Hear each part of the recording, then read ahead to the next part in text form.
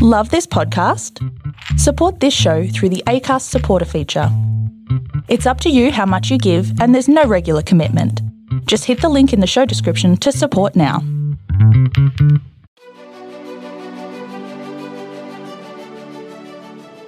Hey, this is John Lee Dumas of EO Fire, and welcome to Master Leadership. Great leaders ask great questions, and this podcast takes you on a journey to master leadership with questions that matter to leaders who matter with your host, Lily Sanabria. Hi, this is Lily, and welcome to Master Leadership Through Crisis series, where we will connect with leaders worldwide to gain insights on important questions to help us navigate these rough waters. If you would like to participate as a guest, or if you have a question that you would like to ask, go to masterleadership.org/podcast. That's masterleadership.org/podcast for more information. Today we have the pleasure of speaking with Tim Ringgold. As a board-certified music therapist, Tim Ringgold studies and harnesses the power of music. He empowers individuals and groups to reach for music to increase focus, creativity, connection, and safely escape stress. Tim leads groups through interactive musical lectures and workshops to quickly lead them out of states of stress and into states of safety, connection, and eventually high performance. Personally, music led Tim through two separate traumatic experiences. He now helps others learn just how easy and fun it is to reach for music to help them optimize their work and home life so that they can not just survive, but thrive in a culture that suffers from digital distractions and harmful substances at nearly every turn. Tim leads by example, always humbly sharing his journey side by side with research to offer a hand to anyone suffering, saying, "I've been there too. And there's something that you already love that can help lead you out. Music. Let me show you how." Welcome, Tim Ringgold. How are you? Thank you. I'm doing well, Lily. Appreciate it. Well, we're so happy to have you on our podcast. Are you ready to pour into our listeners? Yeah, absolutely. All right, Tim. So tell us a bit about your path to leadership and what you're doing now. Sure. I started out a musician before I knew I was anything else. I sang my first solo when I was 4, and the arts and creativity and music was always my passion. A straight A student in music, always who's who in music in high school, sang for the Pope by the time I'm 16 years old, Wow. just charging into the world of music. An unquenchable thirst for music, an unquenchable curiosity for music. And it started out as a performer. Like many people in music, you start out doing it first. And along the way, you either got lessons and then decided to give lessons, and it might pivot to education. But not for me. There was a third shape on the wheel, if you will. And it was really the emotional, the therapeutic power of music that affected me the most and changed my life when I was 22. So when I was 22, my 5 best friends were murdered Wow. the night before the Oklahoma City bombing. Now, take you back in time. Wow. And you may remember waking up the next day and on, NBC and ABC and CBS, there's the federal building bombed out. And on the local channel, there was my best friend's house burned to the ground, and they're pulling body bags out. And we're all calling each other to figure out who was in the body bags because only 3 kids lived at the house, but they had 5 bags. It Oh my was gosh. hell. Oh, wow. I went to 5 funerals in 4 days. Oh my And goodness. I sang a song at each funeral, my way of saying goodbye to my friends, and my community embraced me for how healing it was for them. But it tore me up to do it. But Mhm. fast forward to the night of the last funeral, I went and took in some live music for myself. And for the first 2 hours since I got the news, I found peace. Wow. So what was the time frame? That was 7 days. So Tuesday night, my friends are murdered. Wednesday morning, I wake up, I get the news. Groundhog's Day, in hell every day till the following Tuesday. I go see a show. Finally, that night I find peace. And let me tell you, candidly, no amount of drugs or alcohol or porn or cable TV numbed the pain all week. And I tried all of them and I stacked them all. I did everything I could to numb out from that trauma and nothing worked. But the music did. The music did. Wow. And so from that moment, I dedicated the rest of my life to teaching others and helping others to reach for music in their toughest times. Wow. That just became the purpose of my life. And so now, how many years later that is, my company provides over 200 hours of clinical music therapy to children, adolescents, adults, elderly, every month. And I travel the country speaking to organizations and individuals how to reach for music to relieve stress fast so they can get back to doing their best work. And particularly for people who are in a position of leadership, that's especially relevant because we can't lead from a position of reaction and reacting. We need to be in a mode of creativity and vision and have our executive functioning working. And when we're stressed, our best facets are offline, and music allows us to come back, be creative, respond, not react. And it allows us to do our best work fast. And so I'm privileged to be able to do that and teach others to do that in their daily lives. Wow, you're speaking to my heart. I mean, I love music. I wish I could play music. I can't sing, I can dance, but I appreciate music. Yes. You mentioned a couple of things. You mentioned Groundhog Day. And at the time of this interview, we're going through a global pandemic. And this is certainly no comparison to what happened and the tragedy that you went through. But it certainly has changed a lot of people's lives. So tell us how it's disrupted or changed your life. And how are you using music, or what are you using to help you through this time? Yeah, it's a great question. So for me personally, the way it's changed things around my world is first, most personally, we're homeschooling our kids now, right? It's like the school is providing a curriculum, but we're the ones, implementing it. Now, my 13-year-old, who's going to be 14 on Saturday, she's a rock star, totally self-motivated. She's amazing, independent worker.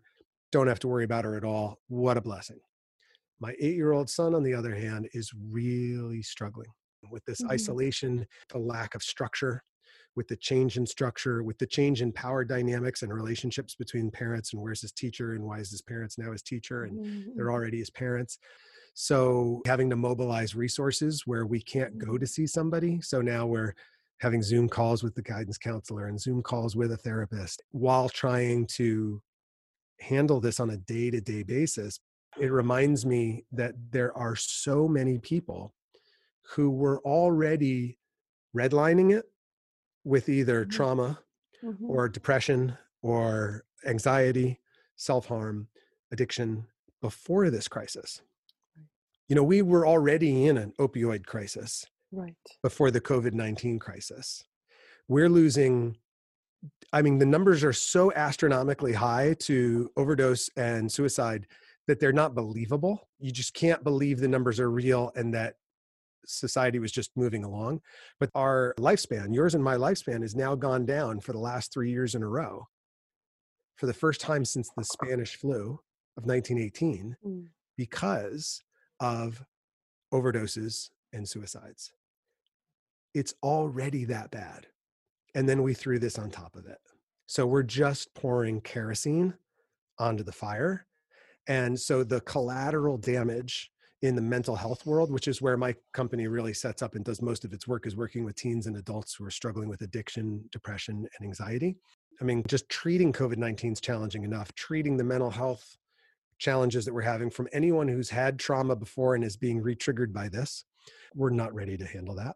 And we're practicing social distancing, which means it's logistically really challenging to get people into treatment and to go treat them once they're there. So for me, in my lens as a music therapist and as the owner of a music therapy company and a leader in my field, I gave the first TED Talk on music therapy in 2012. This is a whole nother level of challenge and is heartbreaking. So what's the name of your company and how can we get a hold of you? Sonic Divinity is the name of my company. We're online at sonicdivinity.com. And I'm sure after hearing this, a lot of people would be interested in what you do. So, what's the process now? I mean, I'm sure it's changed a bit. So, what would Right. happen? I'm interested. Listen, I need music in my life, Tim. I forgot to answer. You did ask me, like, what am I doing personally to manage? And you had correctly assumed, how am I using music? One thing I've been doing, I'm on day, I think it's day 26. I'm doing Facebook Lives where I improvise. I just make up music with my acoustic guitars and a loop pedal in my studio, and I film it. And it's called Something to Comfort You. And so I think it's Something to Comfort You tonight will be, at the time of this taping, I think it's day 26. So I'm providing, roughly 30 minutes of relaxing music, inspiring music online every day. And what that's done for me is it's allowed me to connect with my instruments and let my instruments talk and process, because language is a bridge, but it's also a toll booth, because you got to have the right words to get the energy out. Right. So language isn't always the right tool. And particularly if you're going through something intense emotionally, you may not be able to form language in order to get it out. And you need other tools. And that's why music therapy is so powerful, because, forgive me, Hans Christian Andersen, who was it? The famous quote, "When words fail, music speaks." Mhm. We've all had that experience personally. Mhm. Music has spoken right to our hearts.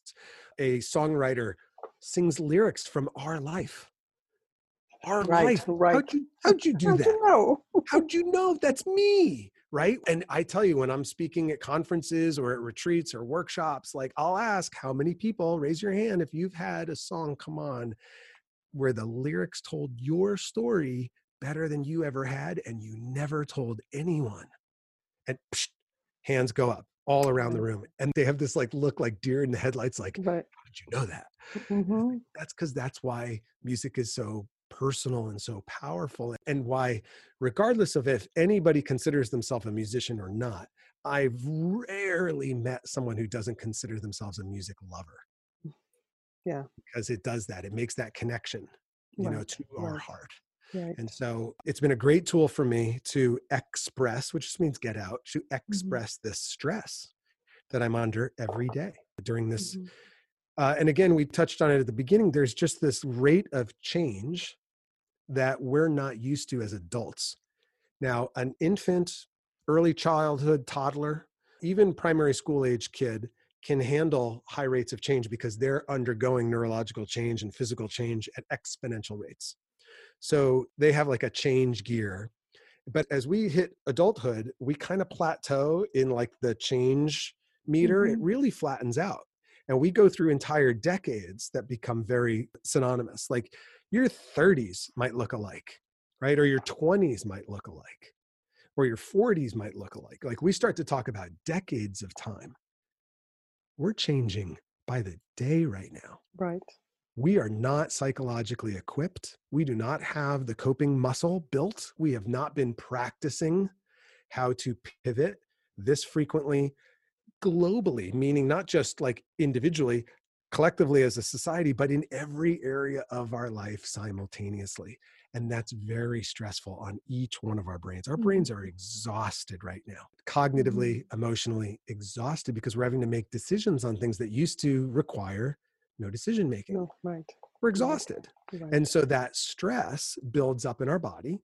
And I don't care who you are, everybody reaches for something when they get stressed. Mhm. That's the Mhm. way the brain's designed. It's just designed to try to self-soothe and calm down when we're stressed.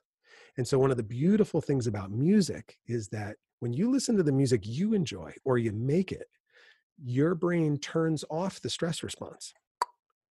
That's powerful, because that's faster than any oral medication. Even if you have anxiety and you're on medication, let's say you have stress in the middle of the day, there's nothing you can take for it.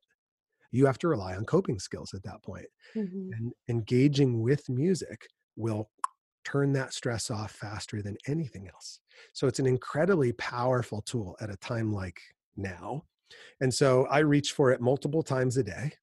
And my topic, which I usually speak at events on, is, how to relieve stress fast so that you can increase focus, increase creativity, and increase connection for your company or for your individuals. Boy, is that relevant now, because we're all having to turn off the stress multiple times a day. And the goal is to reach for music instead of the Netflix button or the phone or the fridge, right? I mean, parks are closed, but liquor stores and gun stores are open. Because they're essential. Can we just have a collective shaking of our heads right now? I heard that in a coaching call earlier today. Someone made that comment and I just sat there going, are you kidding me? Right? Like, so I mean, we know why parks are closed, yes, but the other stuff, it just right? doesn't. Mind blowing. The things that are good for us versus the things that are, Right. seems like not so good for us. Right. And so you have a Facebook group? So I do the Facebook Lives. You can just go onto Facebook and find me on Facebook. I post all those on Tim Ringgold. So / Tim Ringgold with 2 G's. And I run a membership program called Reach for Music for people who want to have accountability and community in their relationship to using music as a practice. So for you and me, we grew up thinking about music as entertainment or education, and it was very valuable. Right. But this real personal way we all use it is really for therapeutic. It's for our own self-care. And so when we reach for music to help manage our own stress, I can listen to it, I can make it, I can write it, I can relax to it, I can dance to it, like you like to dance to it, right? Mm-hmm. There's all kinds of ways I can do it. And just like a yoga practice, if you sign up and you go to your local yoga studio for lessons, you're more likely to do yoga because you're doing it in a community, you got accountability, you've put a little money in the budget like a stake. What I find is that for years after I would speak at conferences, people would be inspired to pick up an instrument again or learn a new instrument because they were like, yeah, music, this is great. I'd get an email from them, I'm going to do this. And then maybe I'd see him a year later and I'd speak at a conference. Oh, how'd that go? Oh, Right. I stopped. So, the reason people fail at New Year's resolutions, they try to do them on their own. Right. Right. So they have the knowledge, but they don't have the accountability. They don't have the community. So my program Reach for Music gives them those two missing tools so that they can have structure to reaching for music as a part of their daily self-care, just like exercise or yoga or meditation. Music is as fundamentally important to us managing the stress we're all under right now. And it's just as effective. And I appreciate that. Most of my work is in schools. I coach teachers and leaders. So how do you do that with schools? Well, yeah, let me immediately share what I would recommend is that in school, the lens that we often think of music through is an educational lens, and that we need to learn to perform, and that there's value in learning to perform. And there is. However, there's a quicker win with music with young children than trying to get them to get together in a group and perform the same piece of music and have it sound like a piece of music. And that is just engaging in music just for the benefits of the connection. So there's a bond that happens when we make music together because we engage in rhythm. So they did some really fascinating research with early childhood, with young kids in rhythm. And they found that if kids move together in rhythm and they sync in rhythm, their empathy goes up. So the research was they would have the kids move and bounce to rhythm, and then the investigator would drop a jar of pencils. And they'd have two sets of kids who didn't bounce in rhythm and do rhythm activities, and then they'd drop the pencils, and kids who got connected with the investigator with rhythm and movement, and then dropped the pencils. The kids who had gotten connected in rhythm overwhelmingly reached out to help pick up the pencils. The kids who weren't connected in rhythm didn't reach out and help. So that's a fundamental thing that we teach in early childhood, which is this inner, personal connection, that you're not just an automaton in the universe, right? And there's other people around and it matters, and turn taking matters, and other people's feelings matter, right? We're kind of trying to explore that in early childhood with kids. Music teaches that automatically and facilitates that connection all by itself. You don't even have to tell the kids that's what you're doing. You just say, hey, it's rhythm time. Get a bunch of egg shakers, get them shaking egg shakers, get them clapping, get them hand tapping on their bodies, getting them bobbing in rhythm. And doing call and response songs is wonderful for attention span and for connection with no performance purpose. And I think that's one of the big mistakes we make in education when it comes to music is we think it's all about this performance at the end of the semester, or that's the shining moment. And we're missing this value that happens when we spontaneously engage in music together. And that's why there are so many early childhood music programs like Music Together or Kinder Music or Sprouting Melodies, because the research shows that when you engage in music together, you create this connection, this bond that's very, very powerful and it's very immediate. It doesn't discriminate, and we all have it in us. So, Hey, leaders, stay tuned for the rest of the interview following this brief message. If you haven't downloaded your copy of the Master Leadership Journal, go to masterleadership.org/MLJ to get instant access and begin growing your leadership with questions that have been curated by top-level leaders. I've also included some cool extras for you at masterleadership.org/MLJ. When I think about what you're saying, we need it now, but we're going to need it after as well, because with even the words social distancing, I never liked that. No. I'm always thinking, no, there's got to be a better way to say that. I agree. I thought that was a good insight. And the way I insight. say it is physical distancing. Yes. We're going to need a lot of ways to reconnect. Yes. So we're going to need you, Tim. I think you're very wise in your distinction about social distancing versus physical distancing, because what I've noticed when I walk my dog is people avert their eyes. And what's interesting is that eye contact and physical distancing, they don't actually require fear.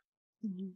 Right? Right. And so people look fearful. Yes. Look fearful, so they look away. Right. And it's like, you looking away from me right now won't lower your chances of getting COVID-19 from me if I have it. Right. Or saying hello to me. Yeah.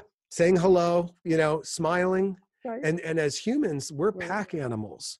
We run in groups. That's how we dominated nature, was because we figured out how to organize ourselves in groups. We're not meant to be isolated individuals. That's not the design.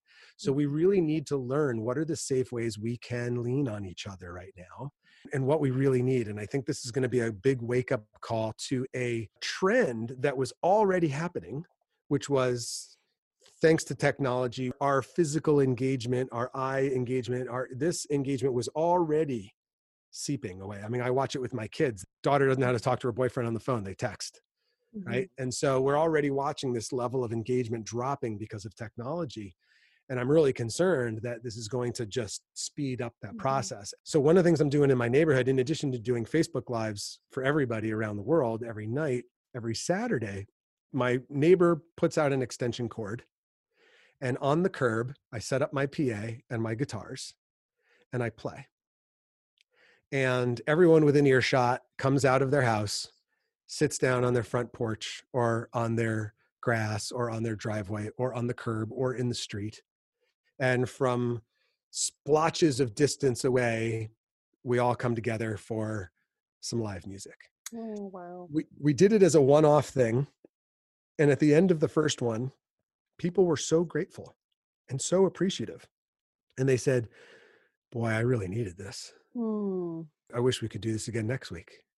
And it was like, well, we're not going anywhere. Right. So stick out an extension cord and, we don't have to be in a mosh pit, right? We can be spread way out and, but still connect in a beautiful way. That's and awesome. So what we did is I played some live music, and then I had everybody within eyesight introduce themselves by their first name. And the first week was, who are you and which house is yours? And the second week was, who are you and what do you love about living in this neighborhood? It was a little campy. Everyone was like, it feels like, I was like, don't worry, I'll own the awkwardness of this. I'll facilitate this. We see each other. What's your name? And what do you love about this neighborhood? And sure enough, all the teens showed up in the neighborhood. All the kids were there. All the parents were there. All the grandparents were there. And every single person, there was quite a few people.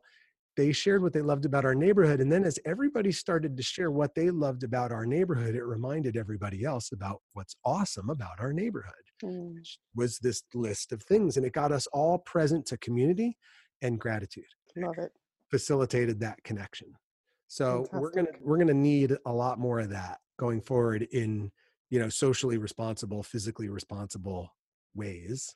But we have to be thinking about how can we gather physically, because as a species, we've been gathering physically for tens of thousands of years. Right. So it's very unnatural for us to not gather, right? So this is really a challenge right now. And I think that's why I want to give a shout out to Zoom, because Zoom went from 10 million subscribers a month ago to 200 million subscribers in 30 days. Right. With a few problems. Glitches, right. Yeah, right. No problem. But that's a 20x growth in 30 days with technology. And most of us didn't really notice it. It was just an annoyance or an inconvenience. Right. That's phenomenal. So that's a beautiful win. That's what's allowing us to connect right now, coast to coast. That's right. And you're in my ear. I'm in your ears, right? And you're in my studio. That's right. And I'm very grateful for platforms like Facebook, because when I do a Facebook Live, someone grabs their phone and they can hit the heart or the like. Or the share. Or they share. Can share it. They can do watch parties and share it. Right. They can hit heart over and over and over. And on my screen, I see, and everybody else sees, these bubbles of love going up the screen. And I know in that moment, that person's heart and my music are connected. And I don't know where they are. They could be anywhere. That's great. That's amazing. And so I think it's important, those of us who are old enough to really marvel in that and not take that for granted. One of my mentors lives by the ocean, and so he films the sunrise every morning. And so I host that watch party because I'm nowhere near a beach. So those are ways that we stay connected. And even you mentioned Zoom. I do Zoom, wine chats with my friends, and we drink wine and we hang out and we answer questions. So it's being intentional about staying connected and being socially connected still, even though this is happening. So Tim, when you think about leadership today, what concerns you the most and what are you most hopeful about? It's a really great question. I was thinking about this before, like, what am I noticing? So I'm a big fan of Jim Collins and John C. Maxwell. And so thinking of the concept of the servant leader, what I'm noticing I'm inspired by today are leaders who are serving first right now. And they're coming from a place of service and generosity, first and foremost. They're letting their teams work out the details, and they're staying focused on staying present. And I think that's really very important, because anyone who thinks they can predict the future is lying. It's inauthentic. None of us have any idea what a month from now is going to hold. That's an unprecedented statement in history. It's never been that way. Right. So leaders who are forecasting the future, it's inauthentic. And we all know that at a deep level. Like, you cannot possibly be forecasting responsibly unless it's based on data that you have, and you may or may not even have any data to support optimism, pessimism, anything. But right now, today, this week, how can we show up and serve our people? The leaders who have focused on that in their messaging and in their actions, that's impressed me and that's inspired me and that's empowered me as a leader as well to go model that. If I'm looking through a lens of leadership in the world today, those who are inspiring me are those who are staying present. Because I think one of the things that's important to understand is that there is only one place in time that we have any control, and that's in the present. We don't have any control over the past. We don't have any control over the future. Conceptually, that's like a nice esoteric conversation. But it's really relevant right now because none of us know if our kids are going to be graduating in a gym in a month from now or not, but probably not. But we don't know for sure. We don't know if they're going to summer camp this summer. All the summer camps are all sitting there, right? Is my kid's 8th grade graduation going to be virtual or live? No. We don't know. We can't know that. That's very disempowering for the brain to be thinking about future events that it has no control over. The only place that I can have any control is in the present moment. I can control how I move my body. I can control what I put in my mouth, and I can control what I focus on only in the present. So leaders who are staying there and encouraging their people to stay there, that's empowering for their people. I don't know if leaders necessarily would know how to break all that down, but those who are doing it are doing a huge service to their people. Great. Thank you. So, Tim, Denise Liebetrau, she was a guest on our show, and she wants to know how you're leaving a legacy during this time, because legacy is important in leadership. Yeah, absolutely. I couldn't agree more. And I think when we look at outcomes, we're always focused on outcomes. And an outcome is like a short-term concept, but a legacy is more of a long-term concept. Mhm. And a legacy is really the sum total of outcomes over time. And they speak for themselves. So outcomes are actions that have been completed. And developmentally, children learn through action and they model through action, as do grown-ups. So walk the walk, right? Mhm. Walk the Right. walk. So children model the emotional well-being of their parents. So if their parents are stressed and uneasy, the kids are stressed and uneasy. Or the parents fight and raise their voice, the kids fight and Right. raise their voice. So what we do is we model behavior of those who lead us. So that's what it's like at home. If I'm at an organization and my boss is late, cool, late's tolerated. I'm going to be late. Right. If poking fun at colleagues is tolerated, cool. Okay, I got the green light to poke fun. Okay, that's what the culture's like around here. Okay, that is what gets left behind. It's like the wake behind all of the actions, right? Mhm. So my actions cause my outcomes. My outcomes over time are my legacy. I think it's very important for us to understand that an outcome is just a moment in the chain of your legacy.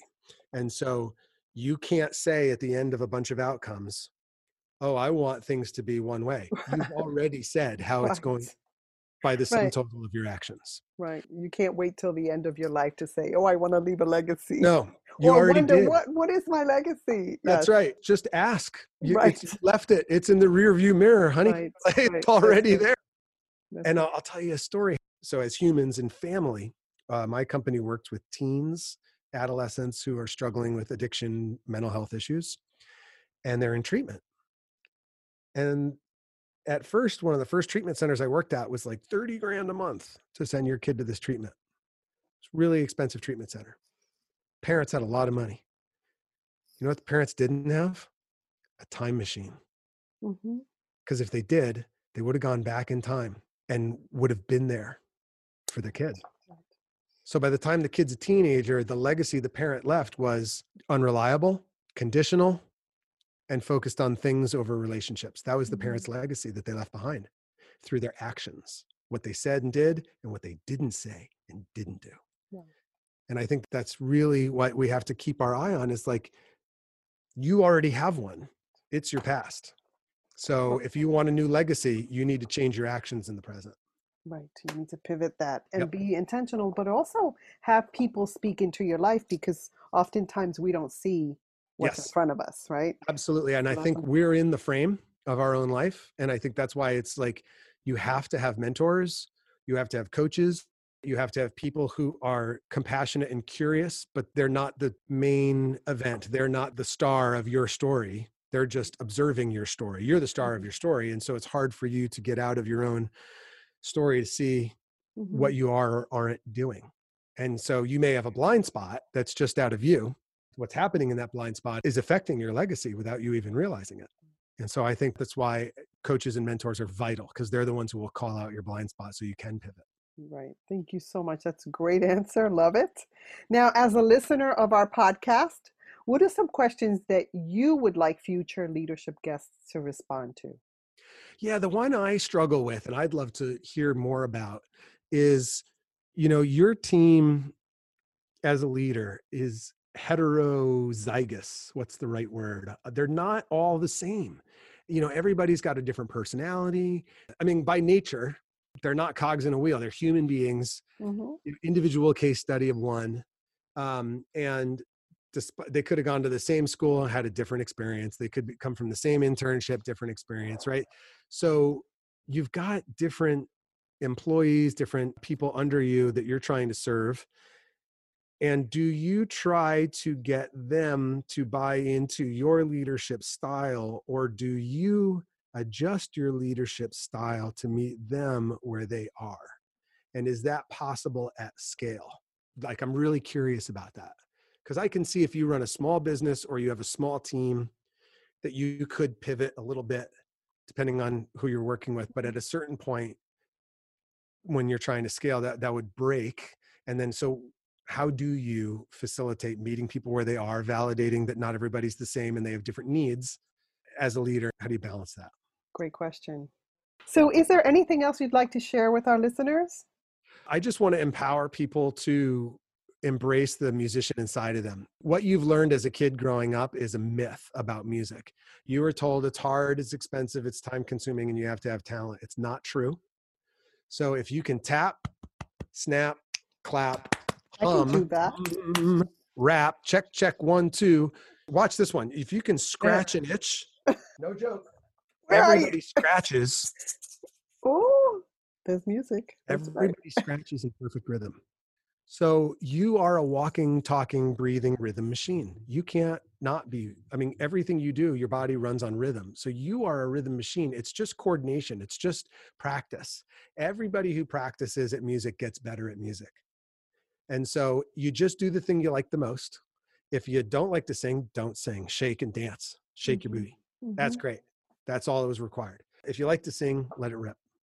And the beauty of music is when you're listening to music and you're singing along or dancing along or tapping or playing your guitar to it, whatever, the music never stops if you sing a wrong note or if you can't keep the beat. It accepts you exactly where you are. And I think it's one of the most beautiful things about music is it is unconditional in its acceptance of its listener. Music's amazing like that. And we're always afraid to engage with it. We want to be a spectator.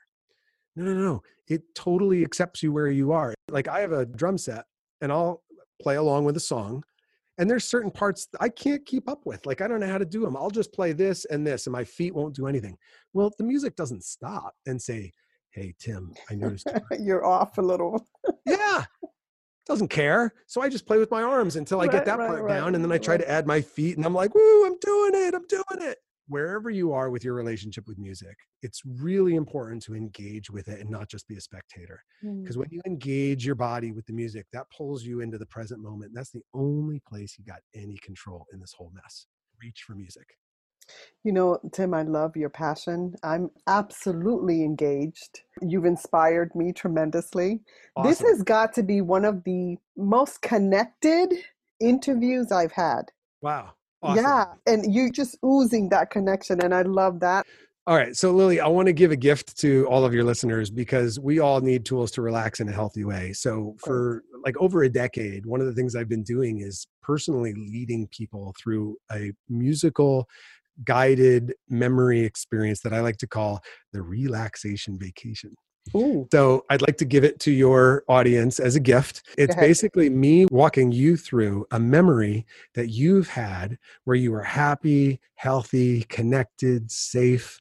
And I use music to bring you back to that place in about a 10 to 15 minute window.